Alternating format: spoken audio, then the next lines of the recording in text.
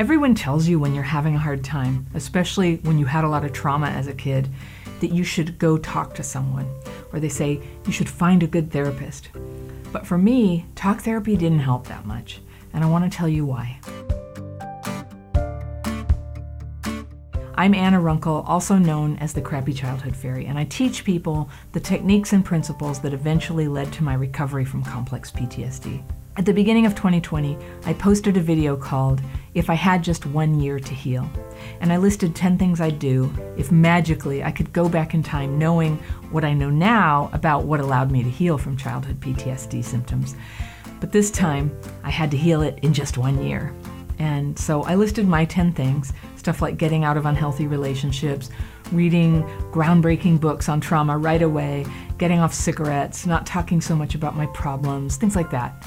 And I even made a worksheet that viewers could download to list their 10 things that they'd do if they, just as a thought exercise, knew that they had just 1 year to heal.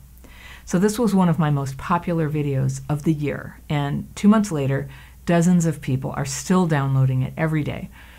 But a few people have written to me to ask me to clarify why one of the things I put on my list was that I'd quit therapy long before I actually did quit therapy, because it wasn't helping me. So I wanted to follow up on that and say, yes, I definitely wish I had quit therapy earlier, but that is not to say that I think you should quit therapy. And furthermore, I wanted to say, all in the same video, what did work for me, how I did process trauma without the downsides of therapy that were making it so destructive for me.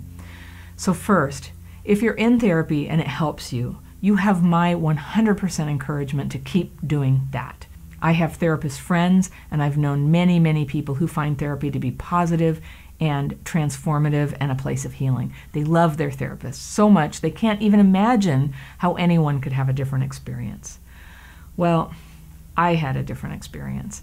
I know why now, and it makes total sense, but I didn't know why back then, and it was crushing to me. It made me feel so broken and alone, the way everyone just assumes that talk therapy is this great thing for everyone. And my aunt and uncle paid for me to go to my very first therapy visit when I was 14 years old. And the way it felt yucky was the same way it felt yucky every time I ever tried therapy over the next however many decades. All in all, I've seen 11 different therapists, several of them for a year or more. A couple of them turned out to be not very capable people, but the rest were well-trained and kind and sincere in their willingness to hang in there with me. Now, 2 of the therapists, and this was only in the last 5 years when I scheduled appointments for EMDR and then professional advice for this channel, only those 2 knew anything about complex trauma and how to handle it.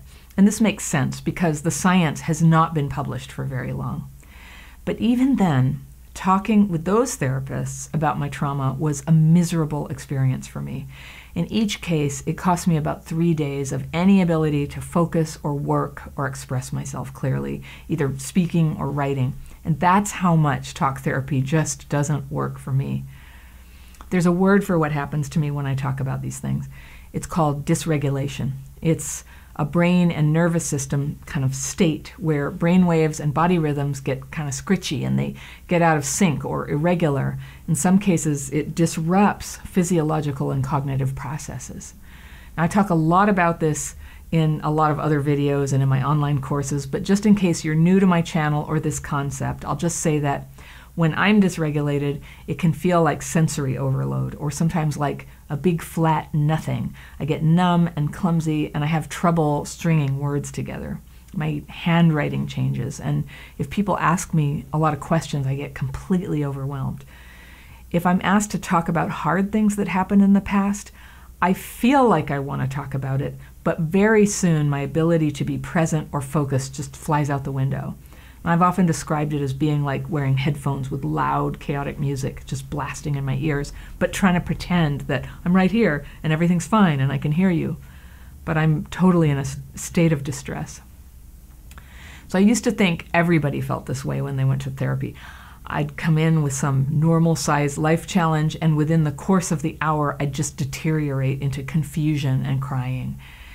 I'd be a wreck for days, and the next week I'd come back composed and announce that I felt better and I hoped to continue the conversation, and then by the end of the hour it'd be like the headphones again. I could talk about my feelings, but my feelings over that hour would kind of amplify, and the point that I was trying to make would just end up completely lost. It felt more like I was ranting than doing anything helpful.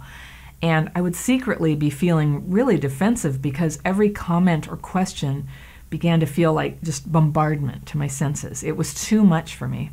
So I was always treated kindly while this went on. The therapist accepted this reaction in me as just dealing with my stuff.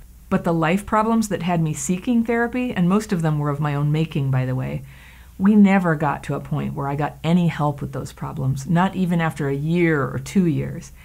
And this is a slightly different reason why therapy didn't feel helpful to me, but we definitely never looked at my role in my problems.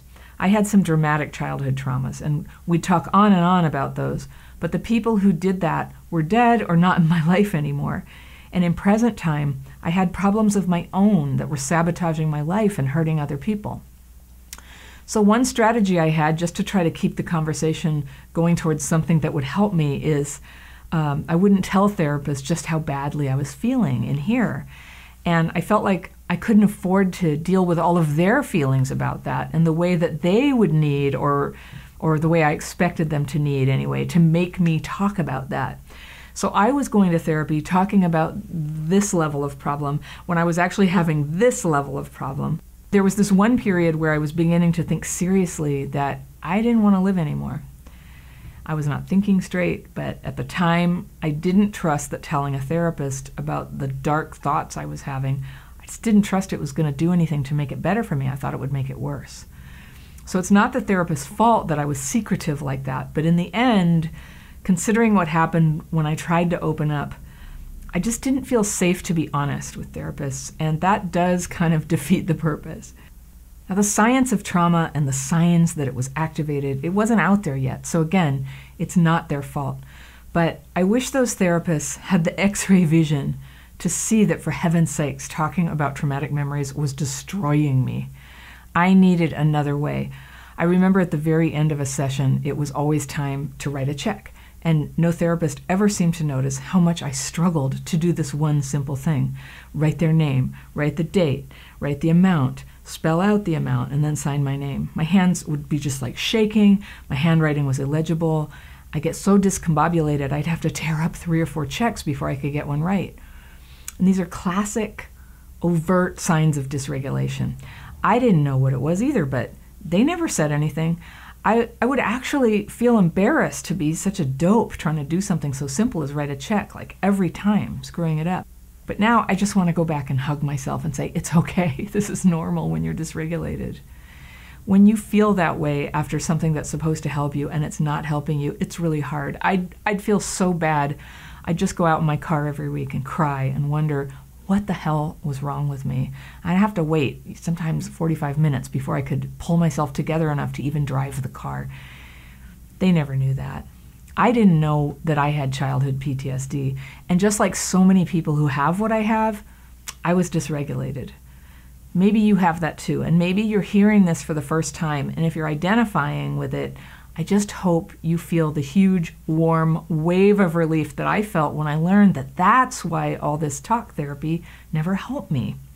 But I did get help. I got help and I recovered, and I stumbled on what worked for me, and I just hope that you can save all those years of stumbling so that you can find more quickly the kinds of help, either professional help or self-help, that work for you. So I'm going to tell you, just so you know what worked for me. And I teach all this in my online courses. If you want the full story and to be walked through it, you can get that in the links below. But in a nutshell, I was able to process my trauma through techniques that didn't require telling stories. I'll tell you the smaller one, and then I'll tell you the bigger one. The smaller, quicker solution that helped me was EMDR. That's a technique considered legitimate and effective for many people that helps to change the triggered reaction that we get to traumatic memories. And I'll put a link below so you can get some information about that. But when I tried EMDR, my practitioner didn't make me tell the stories. He said, think of the traumatic memory and what you saw, what happened. And then we proceeded without me ever having to tell the details of that memory at all. And it worked. Did you know that? EMDR does not require that you talk about hard things at all to work. How about that? The second thing, the big thing, is that I lucked into the writing technique that's part of the daily practice I teach. That's the free online course I keep mentioning, and the link is below in the description section. The woman who showed it to me told me to write my fears and resentments on paper, and again, this is a specific technique that you should learn if you want to try it. But she told me then to periodically call her and read to her what I wrote. I could write about my trauma, no problem, and it turns out I could read what I wrote also with no problem. So I was able to share what was hurting me without having to just tell stories and get triggered. When I called her, she'd say, "Did you write today?" And she'd make me just read, not tell her off the top of my head what was bothering me, but start by reading. And there are many reasons why this was brilliant, but especially in my case, it saved me from talking about trauma. Now, reading to her once in a while and writing my fears and resentments several times a day always made me feel better, more composed, more regulated. It would be years before I had words for the radically healing effect that this had on me. But I knew from day one I wanted to keep doing it. So, flash forward to the present. I'm still using these techniques, and teaching them to other people is the foundation of what I'm doing in Crappy Childhood Fairy. At the time of this taping, more than 60,000 people have connected with me to learn it. And I get literally hundreds of mails and comments each week with expressions of gratitude and amazement how helpful it is, and questions about how to make it work better. And serving all of you is the happiest and most fulfilling calling I could ever hope to have.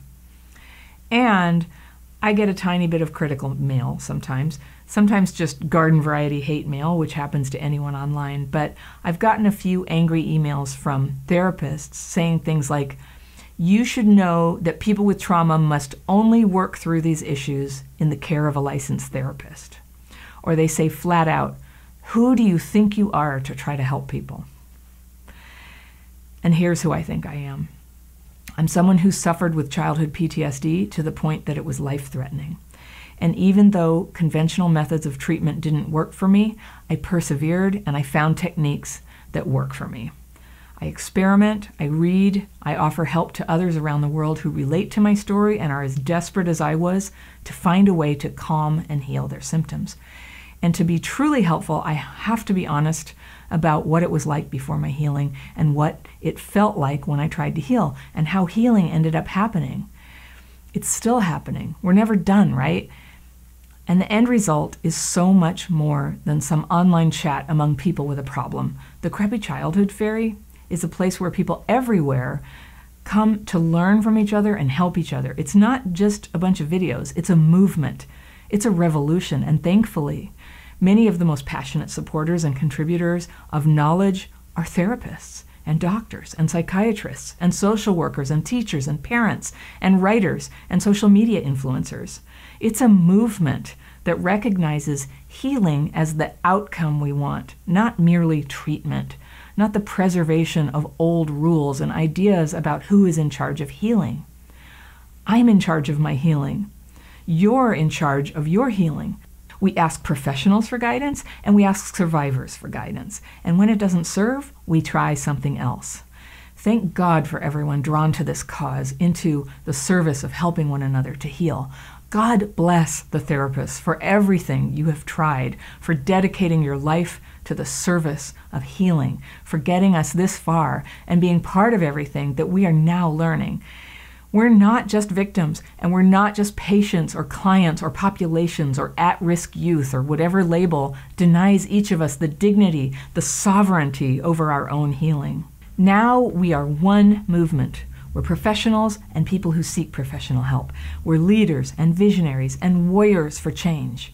We're human beings, all of us, with tremendous potential to be more than we are right now, to have more knowledge, more joy, more connection to our true purpose in this world, and yes, more healing than anyone thought was going to be possible.